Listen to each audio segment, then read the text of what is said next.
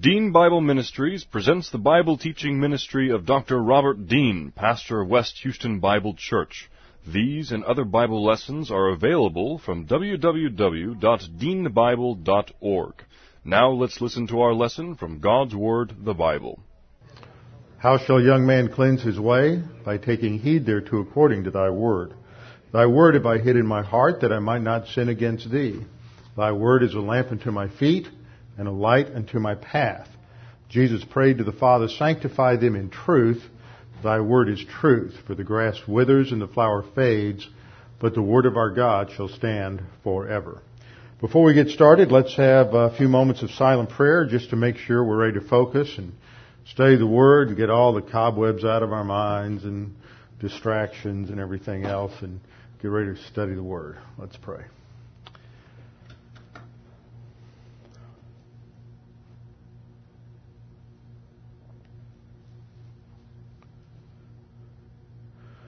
Father, your scripture reminds us that your mercies are new every morning, and great is your faithfulness.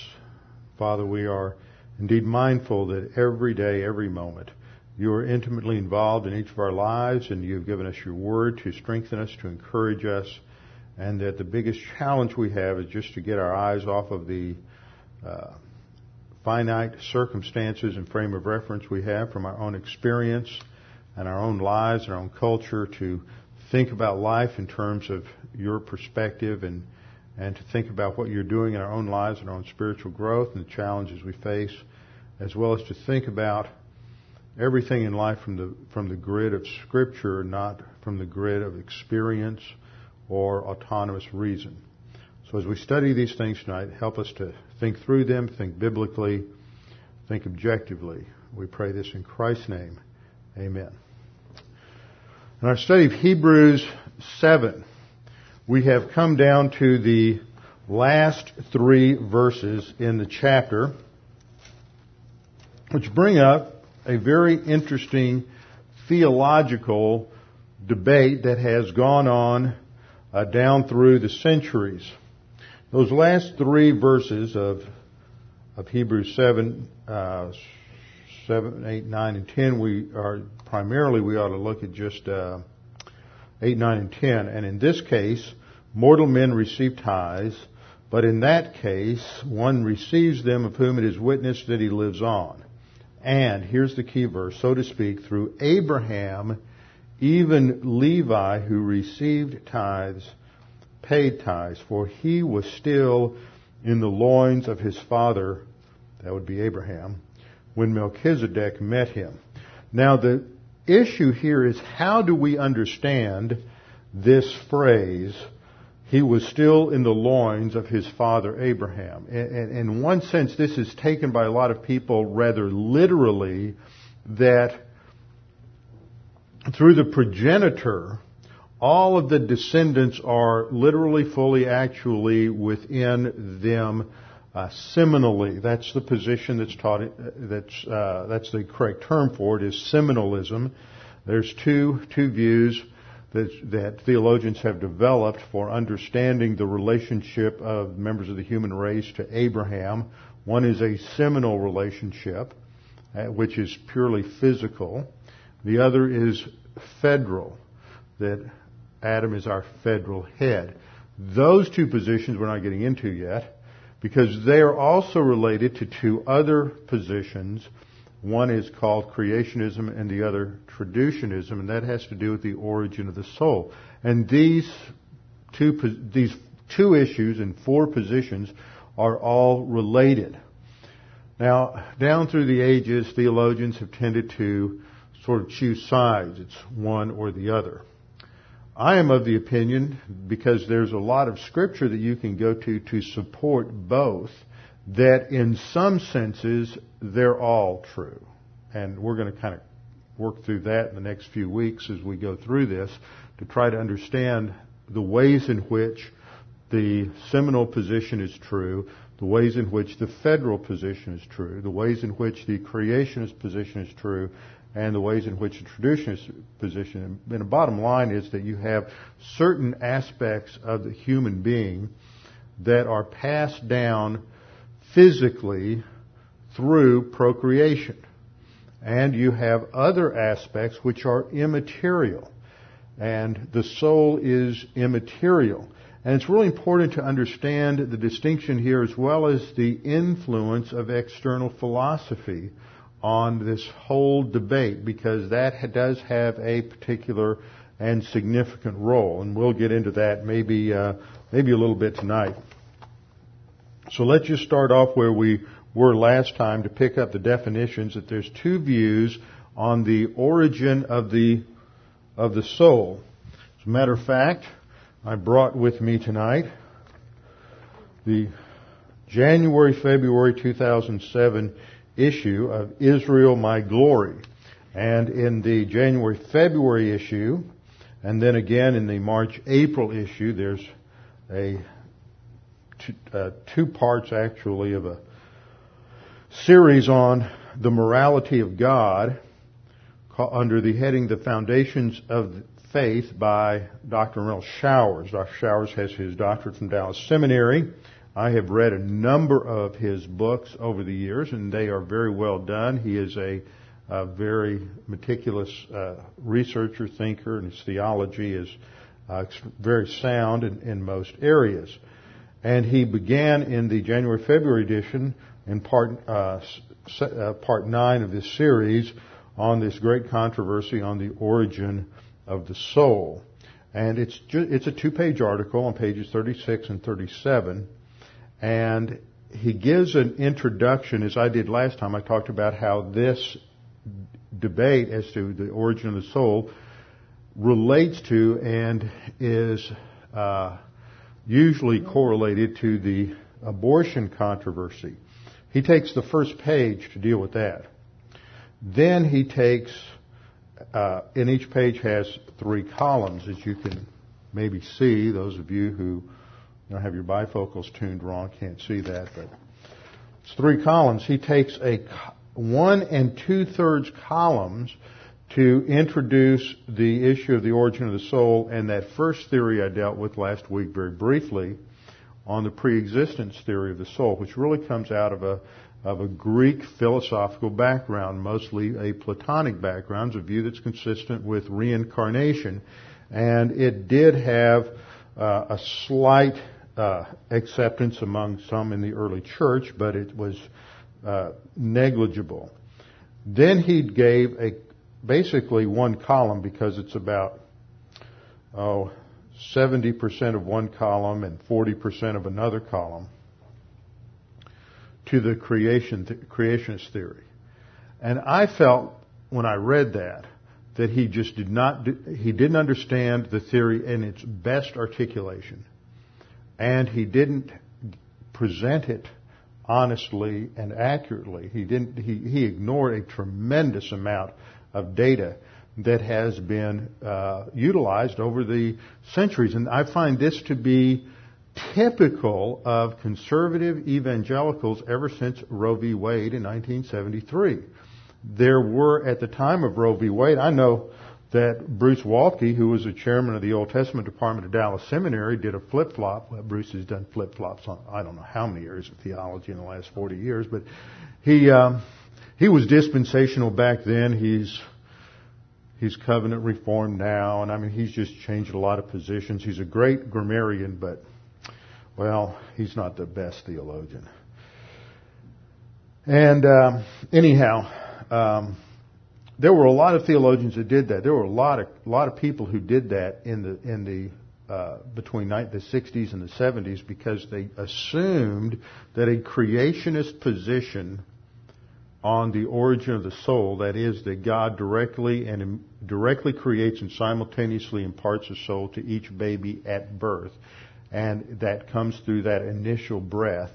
There were a lot of theologians who took that and thought that automatically meant that abortion was legitimate. They knew that historically the church had always been against abortion, despite the position, but they just automatically assumed that. And still today you'll run into people, many, who think that that's an automatic, necessary conclusion from a creationist position. It is not an automatic necessary conclusion. In fact, I think it's an inconsistent conclusion from a creationist position. The creationist position, I think, is what the Scriptures clearly teach. But to go to the next step, to say that means that all abortion is okay, is a total leap because of the fact that it's other aspects of Scripture. And we'll get into that as we go through this. But I just want to point that out. He does a good job of pointing out the three basic questions that have to be addressed if you're going to handle or present a consistent view of the creationist position. He writes, first, it does not explain the biblical teaching that all human beings sinned in Adam. Second, he says, and we'll deal with each of these, the creation theory does not explain the sinful nature of all human beings from the time of their conception. It does. That's been clearly articulated by numerous theologians. He doesn't like it, but that doesn't mean it's not right. Third, the creation theory finds it difficult to explain the fact that children often inherit the intellect and character of their parents. Well, that's explained also. And we'll deal with each one of those, but I just found it odd that when you get into the next issue, he uses all 6 columns and 3 pages to present the tradition view. And he only presents basically a column to present the creationist view, and 90% of that is the flaws that he sees with the view. So he doesn't do an adequate job of presenting it. Well, we've used the 2 key terms, traducianism and creationism, and we'll review them again for you. Traducianism is from the Latin word traducere, which means to transfer, and it is the view in theology that teaches that both the material body and the immaterial soul are transmitted through physical procreation. Actually, I shouldn't have immaterial soul there. Even though later theologians, up into the Reformation period, into the present, would try to treat the soul immaterially, the reality is that this view was originated by Tertullian in the 2nd to 3rd century, and Tertullian understood the soul to be material. And so one of the major weaknesses with the tradition view, which has not been explained, is that how does the immaterial get transferred by the material? That is just not particularly dealt with, along with a number of other important scriptural exegetical issues which we'll deal with. The other view, which goes back equally as far, in fact, it was the view that was there when Tertullian introduced the tradition theory. And that was the creationist view that taught that the body was generated physically, the physical body is generated physically through the physical act of procreation, but for, the soul of each person is created directly by God and is, I didn't fix that slide, did I, Bruce? Is created directly by God and is imparted simultaneously at the birth of each baby and is indicated by taking a breath. So this is held by numerous people. Jerome, who translated the Vulgate, and Thomas Aquinas, who is considered the angelic doctor. He's the theologian for the Roman Catholic Church coming out of the Middle Ages. John Calvin, Charles Hodge, a contemporary Reformed theologian, Louis Berkhoff, all held to a creationist view. These are not intellectual lightweights, by the way, or theological lightweights. They are very adept at what they've presented. Aquinas, in fact, said that traditionism was heresy to think that the soul is transmitted through the semen. Direct quote. So, how do we understand this? We have to build our case slowly, gradually from Scripture, not jump to conclusions that aren't in evidence at the beginning. So let's just take it very cautiously and slowly as we go through this. First off, we have to start with the creation of man, the original formation, which takes place in Genesis chapter 2, verse 7. There we read that the Lord God formed man out of the dust of the ground. This would be the chemicals in the soil. He takes the earth and he begins to form man from the earth. Now, that always reminds me of one of my favorite little stories about some evolutionists who finally got to the point where they could create life in the laboratory. And so they said, well, we don't need God anymore. We have proven that God is unnecessary, so we're just going to go tell God he's unnecessary and he's worthless, and we can do it all ourselves and we don't need him. So they challenged God, and God came down and said, okay, well, I'll take up your challenge. He said, we'll see what you can do. We'll have a contest, and you can go first. I'll be a gentleman. You go first, and you create life. And so the scientist said, okay, well, that sounds fine. I appreciate the opportunity. And so he leaned over and he picked up some dirt, and God said, no. You have to create your own dirt. God originally created the chemicals of the soil. Remember that? So it is from the chemicals of the soil now that God is going to form the physical body of man. Now, this is why this whole issue of Platonism comes into play. Is because, and I didn't pull the slide over, we had a slide on this a few weeks ago, and I'll just duplicate it up here using this. Is it turned on? You sure? It's not showing up over there. It's not turned on. See, every time I want to use it, it's not turned on. We'll go 3 weeks, I won't touch it, and then I want it, and nobody turns it on. Okay, come on, Jack, turn it on, and then I'll just talk. The problem that you have that comes out of the influence of Platonism is this issue between matter and the immaterial, or as Plato put it, between the ideas and the forms. See if I figure out. Okay, see, now I know how to do that. Okay, so, and he had his great cave illustration that everybody is in a cave. And you remember when you were kids and you'd have a real bright light, or somebody'd hold up a flashlight and you turn the lights off in your bedroom, and you'd hold up your fingers and you'd make a shadow image of a dog or a rabbit or something like that. And that would go up on the wall. Well, Plato's view of knowledge was that all you and I ever see are the shadows on the wall. That's it. We don't see the thing that actually makes the image. That is what he would call the form. Okay. The form or the ideal. And that's that's not in the physical creation. Down here, in a lower story, see, he has this dichotomy in the way he views reality. Down below, what you have is matter. I'm going to put that in lowercase. And the form or the ideal is pure and it is good. But matter is inherently evil.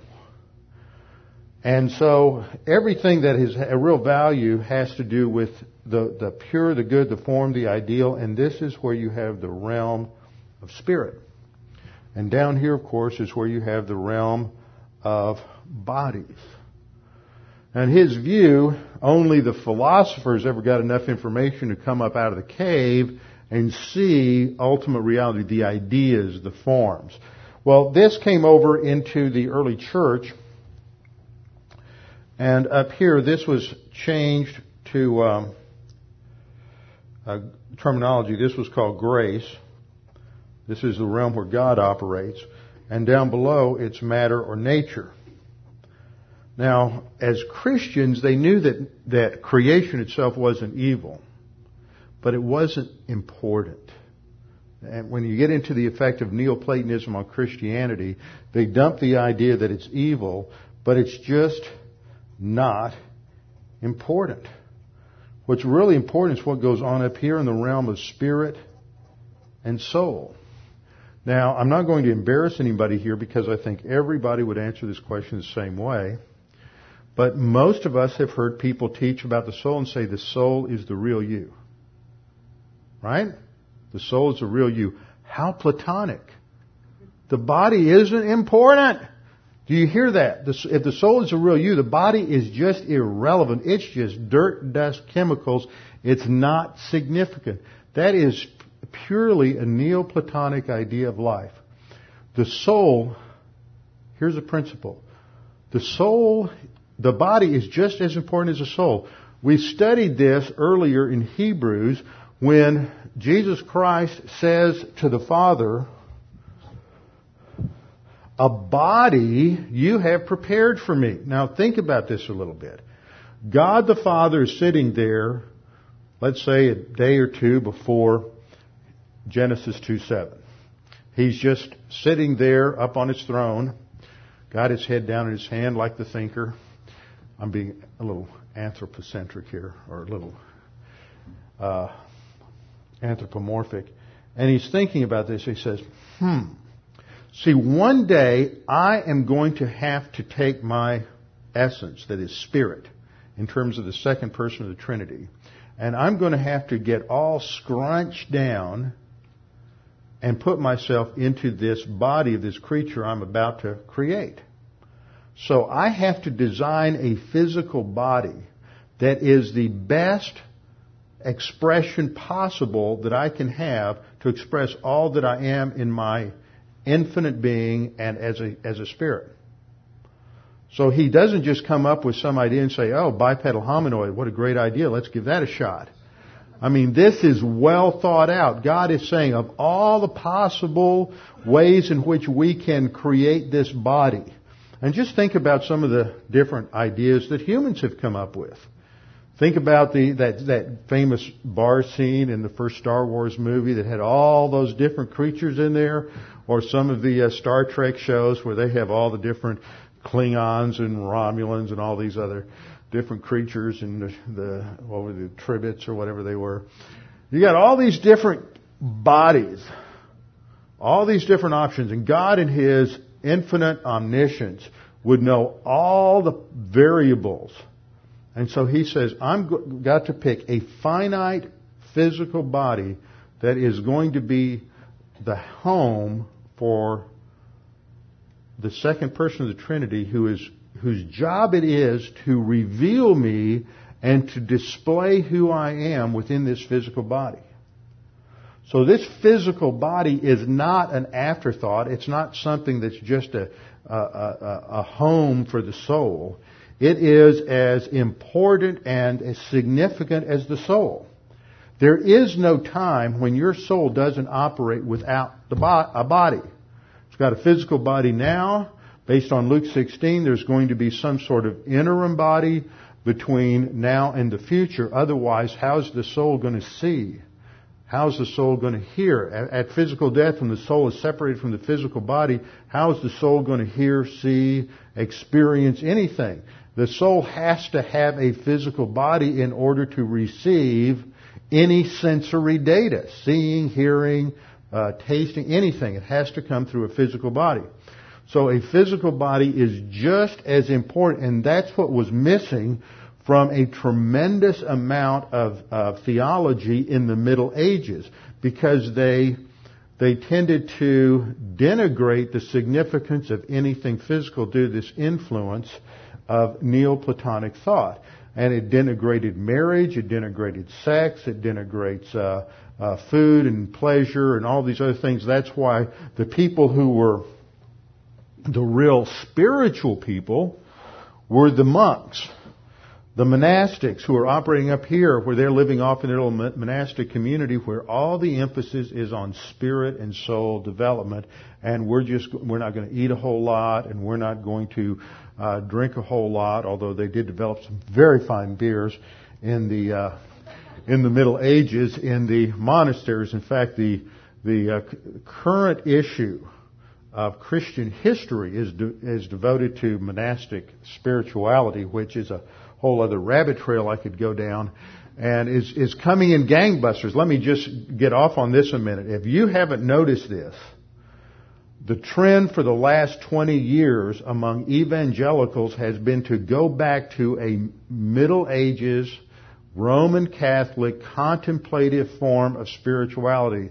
Asceticism, monasticism, going back. In fact, they don't call them novitiates because that would have to be someone who was becoming a Benedictine monk, but they have, according to this issue in Christian history, they have lay people who can associate themselves with a monastery, and a large number of people who are associating, a large percentage, I don't mean like 1 or 2%, probably 10 or 15%, of the people who are associating with monasteries today are Protestants.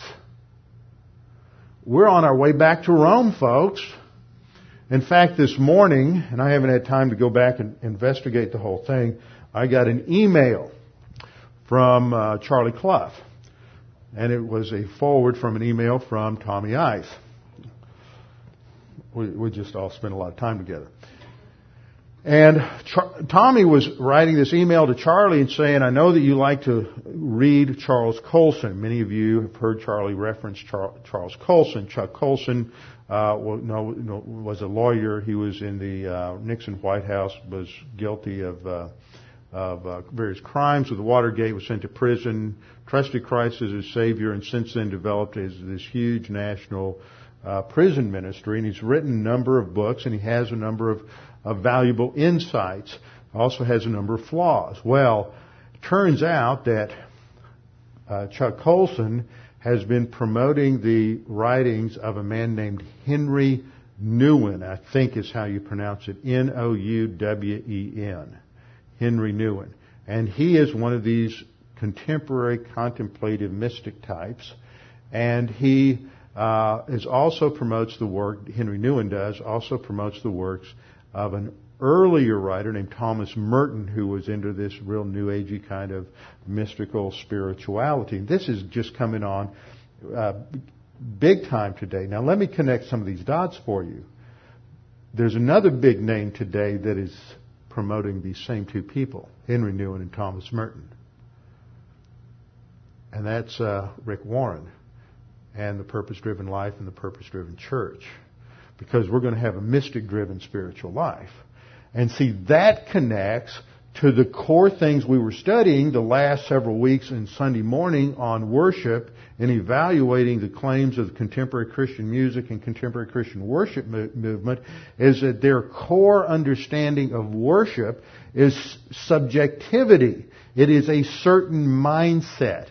And so the music and the words are designed to get you into a certain mindset. So we have to have these little praise choruses because that helps get you into this particular mindset. And that mindset is one that has affinity with the kind of mindset that is defined as worshipful and spiritual in this contemplative spirituality movement that goes back to the medieval mystics and ascetics and the pillar saints and all of this other stuff that went on in the Middle Ages. And we're going back to Rome, folks, in a big way. So you need to be aware of how these things connect. Worship is not defined by a subjective mental attitude or mental state of some sort of ethereal, lightweight, happy mentality. When Jesus was angry at the money changers in the temple and he threw them out, he was worshiping God. Now, when they can factor that into their definition of Sunday morning worship, they might be getting somewhere biblically, but most of them don't do that. That just jars, that violates their whole concept of love and feel good and let's just be all emotional here. But see, all this goes back to these horrible ideas that came into the early church through Platonic thought. And it de-emphasizes the physical, the material, and nature. And we saw that all the way through the Middle Ages, how it impacted their art and how it impacted music. In art, it was two-dimensional. It was tended to present people in an ideal manner. The pictures of people didn't look like people. You couldn't identify them as individuals. Once you had a shift towards the later Middle Ages, and that wasn't due to getting back to the Bible, it was due to getting back to Aristotle. When they got back to Aristotle, Aristotle emphasized the particulars. It was Plato that emphasized the universals or the ideals. So how does this affect us? Well, the way it affected the whole idea of the origin of the soul and our understanding of the soul and the formation of the body is it puts this formation of the body of man from the dust of the ground, well, that's just kind of secondary. God's just doing that to get to the really important part of creating the soul. And what I'm telling you is they're both important. You never have souls, human souls, function without some kind of body. When you get into Luke 16, well, let's just go there. What's interesting is on almost all of these passages, there have been so many changes and challenges and things in recent years that it boggles my mind compared to what I was taught and what I have concluded down through the last 30 years or so since I was in seminary. Luke chapter 16, verse 19. Now there was a certain rich man, he's unnamed, and he habitually dressed in purple and fine linen, gaily living in splendor every day, and a certain poor man named Lazarus. Now here's the first point. It starts like it might be a parable. And there's a lot of people today who will tell you this is a parable. But parables don't name the individuals in them. Once they start getting named, they're talking about real people. Remember the parable of the prodigal son. You had a certain man, and he had 2 sons. Nobody's got a name. They're parables. This is not a parable. This is treated as a real event that is taking place outside the range of our empirical faculties. There's a rich man and a poor man named Lazarus who used to lie outside of his gate covered with sores, longing to be fed the crumbs which were falling from the rich man's table. Even the dogs were coming and licking his sore. Just a pathetic sight of this homeless guy outside of the rich man's house. Now it came about in verse 22 that the poor man dies, Lazarus dies. He's carried away by the angels to Abraham's bosom. And there's a doctrine there that the angels come and escort our soul into the presence of God. Abraham's bosom was also paradise. This is the place where believers before Christ died on the cross, where Old Testament saints went in sort of a holding place until sin was actually paid for and the opening to heaven was made by Christ's death on the cross. It came about that the poor man died. He was carried away by angels to Abraham's bosom, and the rich man also died, and he was buried. And in Hades. Now these are, throughout the Old Testament, these are real places. So this isn't just parabolic. In Hades, he, meaning the rich man, being in torment, you're not in torment if there's not some sort of nervous system that can telegraph pain to the soul. He is in torment, and he saw there has to be some sort of faculty for seeing. He can't be just some disembodied soul like Casper the ghost floating through the air or some of those, whatever they were, protoplasmic things in the Ghostbusters. There's some sort of interim body there. It might not be like our physical material body that we have today, but it's some sort of body.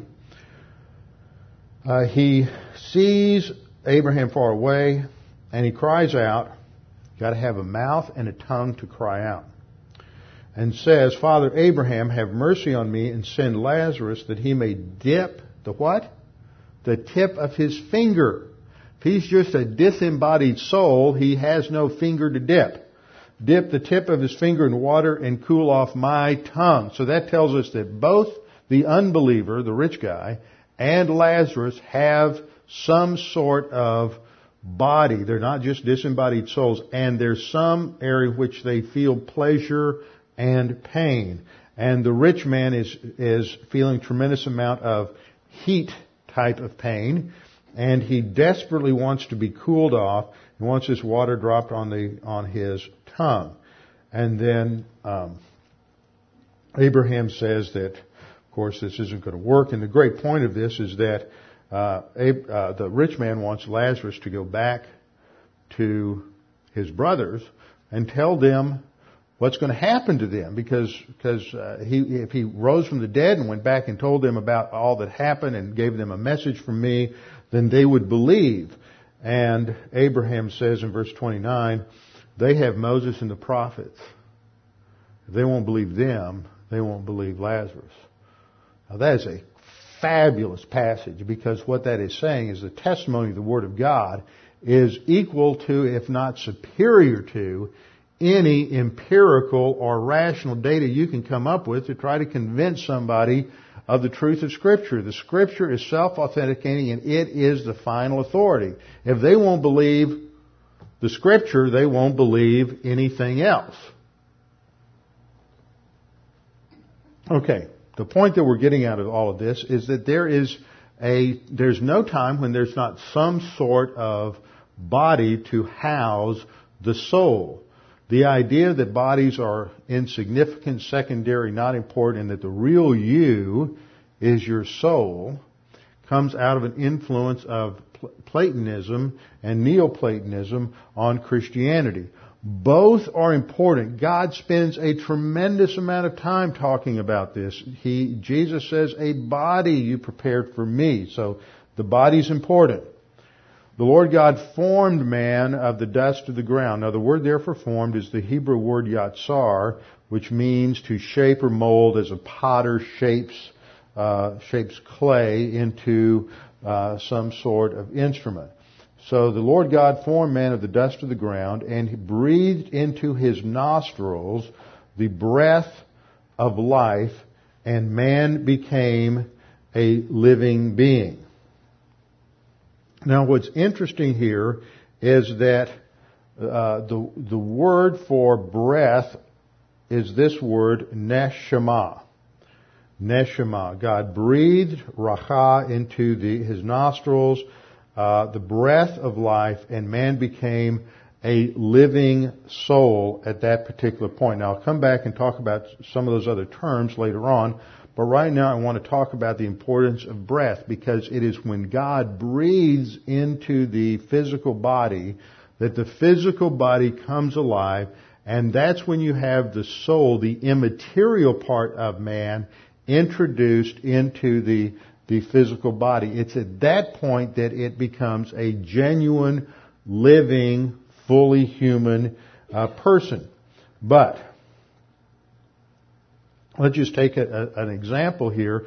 If you were to come up before God breathed into Adam's body, and you were to take a machete and chop off the head, would you be guilty of murder? No, because the soul's not there yet. Is that the right thing to do? No, that's not the right thing to do. Because that's the purpose of this, is to create a human being who's going to be in the image and likeness of God, and the body is just as much a significant part of what is being developed as the soul. They haven't come together yet to be a full human being, but they are both important. Now, it's vital for us to understand some things about just when the Bible talks about life beginning. I've entitled this lesson, The Biblical Parameters of Life, because in the process of doing some research on this, I've gone back through this whole topic numerous times over the last 20 years and changed my views considerably over time. There are some things that are not pointed out by just about anybody. Not that I'm patting myself on the back, but it just seems like in so many areas we just jump to comfortable conclusions without evaluating all the data. Job 121. Job says, "Naked I came from my mother's womb, naked I shall return. The Lord gave and the Lord has taken away. Blessed be the name of the Lord." Now there's a lot about this verse we could go into, but the main thing we want to look at is that Job recognizes that the Lord is the one who gives him life. That life includes his physical life as well as his soul life, both the body and the soul. When he says, "Naked I came from my mother's womb," there's a technical phrase there in the Hebrew that we'll look at in just a minute. But he says, naked I came from the womb, and the emphasis is not on naked I arrived in the womb. I want you to pay attention to this, because this is one of the most important things that you'll find, and I don't know that it's in print anywhere. And that is that the Bible never, ever puts the parameters of life at conception and death. Now, I'm going to document that later on. But watch this. The Bible always puts the parameters between birth and death. It never, ever, the vocabulary is there in the Hebrew, but it never puts the parameters at birth. At conception. Not once. And this is just one place you see that. Job says, naked I came. It's talking about the beginning of life is at birth. Naked I shall return there. The Lord gave. See, when he says the Lord gave, that's in parallelism to what he's just said in the previous phrase. So it is the Lord that is behind and is the one who is indirectly involved in that birth process and in the death process. So I will say about Job 121 right now, but we will come back to it a little later on. The important phrase that we have here is one that shows up a little later on, and I'll talk about it a little later on. It's from my mother's womb. The word for womb in the Hebrew is beton. The preposition is min, and when it comes before a consonant, it drops the N, so it would be just mi beton, and it just means from the womb. Now, we talked about this preposition. It works the same way in Hebrew. Sometimes the word from is, for example, I could say, well, I moved back to Houston from Connecticut. Now, if I talk about it that way, then it clearly says that I was in Connecticut. But when Jesus prays for the disciples to be kept from the evil one, there's no indication that they're ever in the evil one. Okay? So it has these two different nuances. And that becomes important in a study we did not that long ago on Sunday morning in another passage in Revelation chapter 3, verse 10. So why don't you turn over there?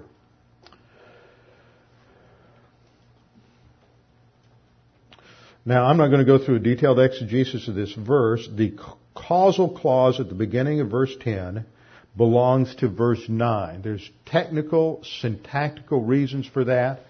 Unfortunately, the verse was divided here, but the standard practice in Greek is not to begin a sentence with because. If you want to get the details of that, go back and listen to the tape where I went through it in detail. So the sentence actually begins, I will also, in addition to other things, I will keep you from the hour of testing. The hour of testing is a technical term here for the tribulation. Keeping you from the hour of testing is the Greek preposition ek, which is parallel to the Hebrew preposition min, and it is clear that that means that they're never in the hour of testing. They're kept from ever going into it. So if we were to diagram this in a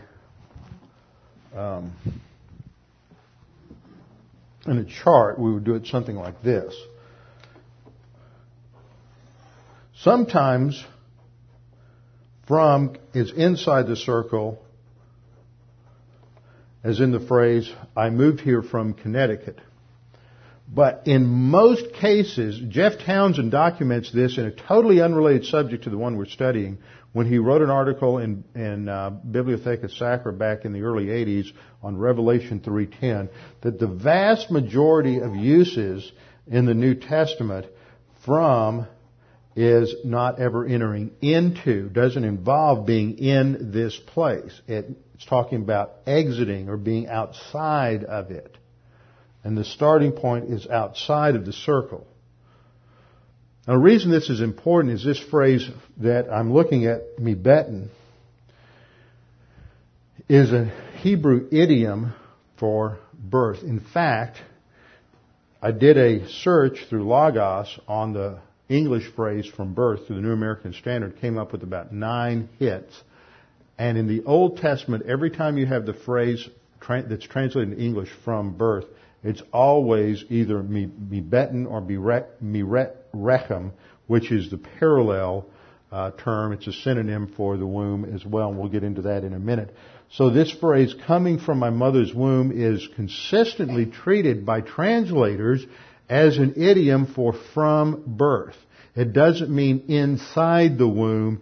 It means from the time of birth. So Job is saying, naked I came from birth, and naked I will return. So he's focusing on birth and death as the parameters of life.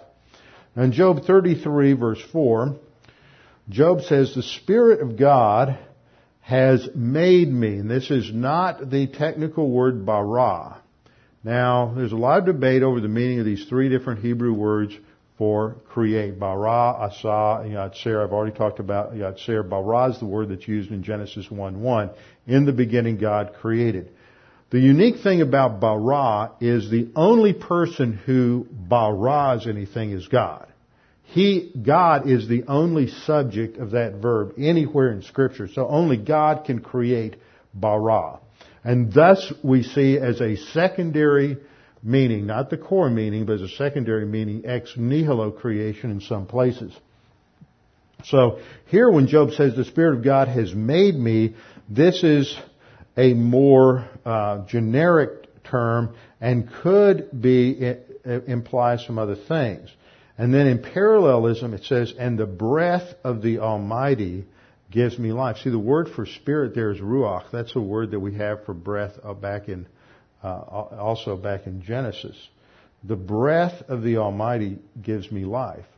So what Job is saying here is, it's not just Adam. See, that's what the traditionists will argue is that, well, when you go to Genesis 2:7, that's just how it got started.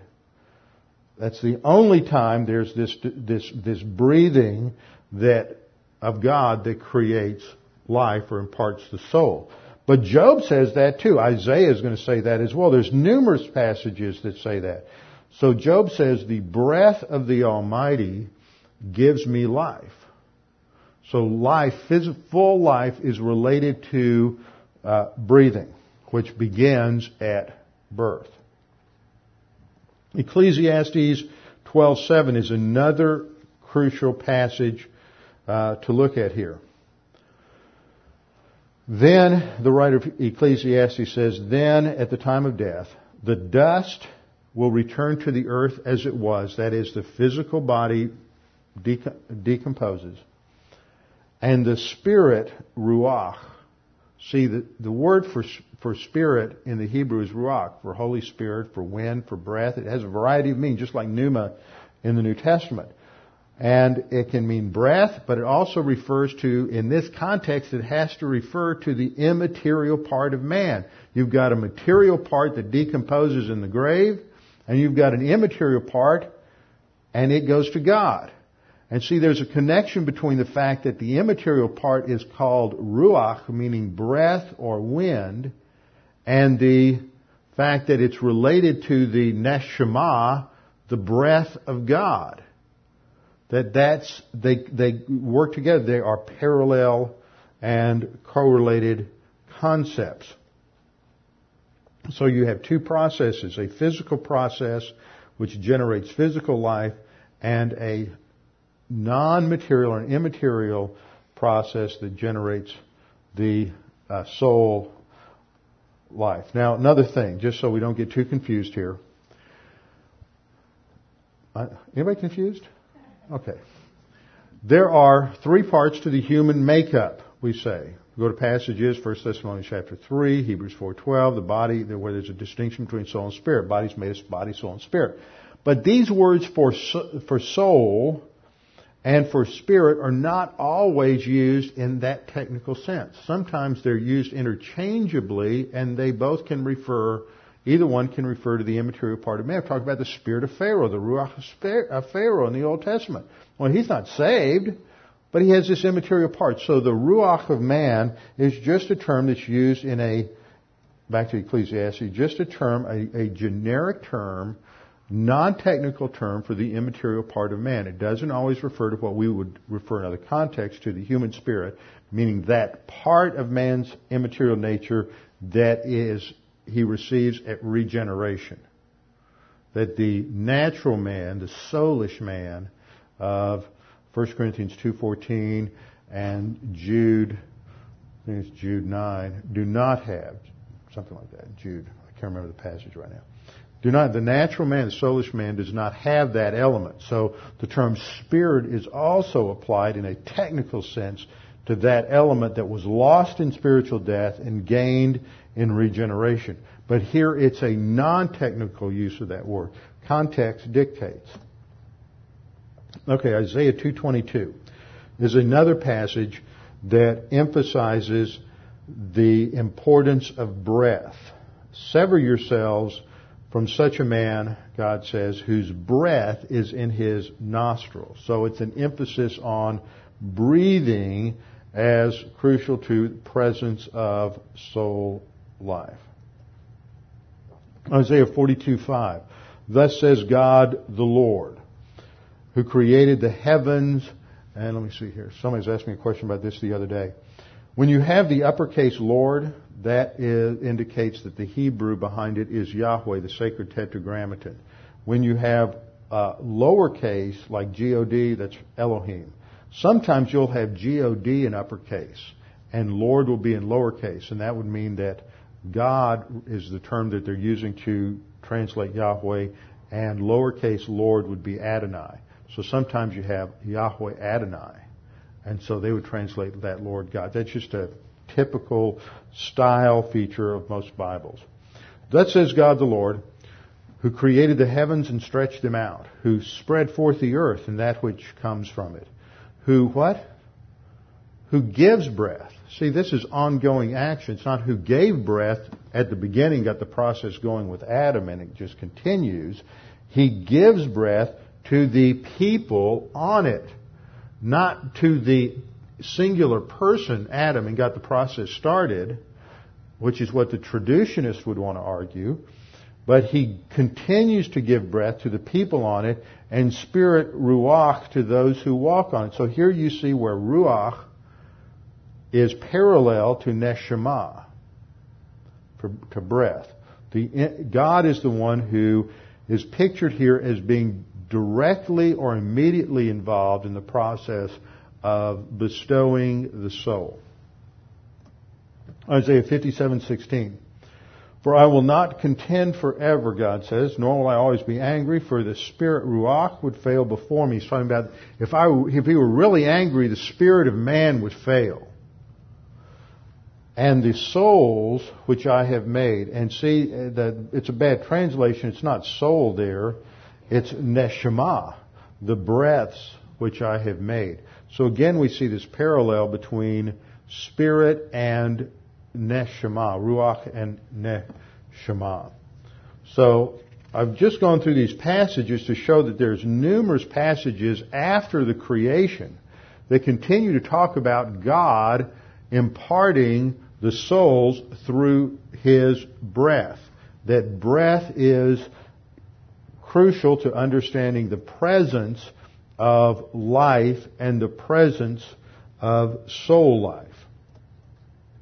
Now the next thing I want to look at as we go through this has to do with understanding when God imparts the soul and you have a complete, full human being. And once again, we're going to deal with the parameters of life, and that the Bible presents these parameters from birth to death, not from conception to death. So we're just going to ratchet our argument up a little step, and we're going to get into a key verse in Psalm 22, 9, and 10. And Psalm, did I say Revelation? I meant Psalm. Psalm 22, 9, and 10. Yet you are He, speaking to God, you are He who brought me forth from the womb. You made me trust when upon my mother's breast. Yet upon you I was cast from birth. And that is the word me rechem. Rechem is a word for for the inner parts. Sometimes the rechem is a source of compassion. You have been my God from my mother's womb, mibeten. So those are the two words. We're going to see them in synonymous parallelism numerous times. Rechem and beten, the womb, the womb, but both of them, you see, mirechem, mi is that Hebrew preposition min. It drops the N when it comes before a consonant. And you see how New American Standard translates it from birth. See, they understand it. You put it in a passage that's become at the core of the debate over this, they'll translate it from the womb. But when you go to non-central passages, all of a sudden they recognize that, this is from birth. Okay, I'm just arguing for consistency here. So mirechem and mibeten both have that idea of from birth. So from the womb doesn't mean in the womb. It means from the time the child comes out of the womb. You see this also in Psalm 58:3. The wicked are estranged from the womb. That is, they're fallen from the womb. Mirechem. Those who speak lies is synonymous parallelism to the wicked. Go astray in synonymous parallelism to estranged. Go astray from birth. Mibeten. So you see, mibeten and mirechem are synonymous terms, both indicating the concept of from birth, not from conception. Isaiah 46, verse 3 is another key passage. Listen to me, O house of Jacob, and all the remnant of the house of Israel, you who have been born by me from birth. Born meaning carried by me from birth. See, not from conception. It's talking about the nation. When was the nation conceived? See, it doesn't fit a parallel. He talks about birth, when it began. That's the beginning of the nation. It's not conception, it's birth. So I've carried you from birth, and you've been lifted up from the womb. So those terms are used synonymously there. Mibeten first, and then mirechem in the second usage. Job again. Job 1:21. Naked I came from birth, or naked I was from birth, from my mother's womb. Mibeten. Job 3:11. Job now begins to have a pity party after his suffering. He says, "Why did I not die at birth?" Not at conception, but at birth. Mirechem. Come forth from the womb and expire. It's post-birth. Beginning of life. He says in Job 10:19, I should have been as though I had not been, carried from the womb to the tomb. Mibeten. So you see, the argument here is that life begins at birth and ends with death. Those are the parameters. You don't have a single place, and I've got 1 minute to show this. Isaiah 44:2, that says the Lord God who made you and formed you from birth, who will help you. You have to be consistent there. Isaiah 44:24, that says the Lord your Redeemer and the one who formed you from birth. I am the maker of all things. Now you see in the phrase from birth you have a preposition from, which in the Hebrew is min, in the Greek it's ek, plus a noun. Now you have a noun. Here I have the verb yalad, but you have a noun related to it. I mean, you don't have a noun related to it in Hebrew. You don't. There's no noun. So you can't say in Hebrew from birth, because you have to have a preposition and a noun. You can't have a prepositional phrase from birth because Hebrew has a verb for birth, yalad, but it doesn't have a noun for birth. So you have to use an idiom or a circumlocution to talk about from birth. This is why they use the word either from mirechem or mibeten, from the womb. Because there was no possible way, no vocabulary, no tool to talk about from birth using a noun. It didn't exist. But you do have a verb, hara, which is the verb which means to conceive and is used 52 times in the Scripture. And you also have a form of this verb, the noun form, which is present in numerous places in the Scripture. You can talk about from conception. So if there is the vocabulary, there's the tool to talk about from conception, why does the author always use the mibet nor mirekem? Because he's not talking about from conception. He has the vocabulary tools to do it. But he never does. It's never from conception to the tomb. It's always from birth to the tomb. Those are the parameters. And so that helps us understand, I think, something very important about the parameters of life that, I've brought this up in discussions and debates with other guys who don't agree with this, and they just sort of sit back and they're quiet. Usually we don't come back to this discussion. And I'm not meaning that in a sense that, they don't, but they've never heard it before. They don't have an answer. I don't know if anybody have heard that has had an answer. It surprises them. I've never found this to be developed in any literature, in any pro or con, either side of any of this discussion. I've never seen anybody either present it or adequately deal with it. Okay. I think that was one example. Genesis 4:1. Now the man had relations with his wife Eve, and she conceived. There's the verb, and gave birth to Cain. So you have both conception and birth in that particular verse. So see, these words were all there. So if the Old Testament is making a case that the parameters of life are from conception to death, which is what everybody argues in the abortion discussion, why is it that the Bible never, ever, ever sets conception as the parameters? It just isn't there. Now, the big question then is, so what actual impact does this have on the abortion debate? And we will get there, because there's a lot more on both sides of this to cover than we can possibly cover tonight. So we'll come back the next class. We'll review this again and keep building.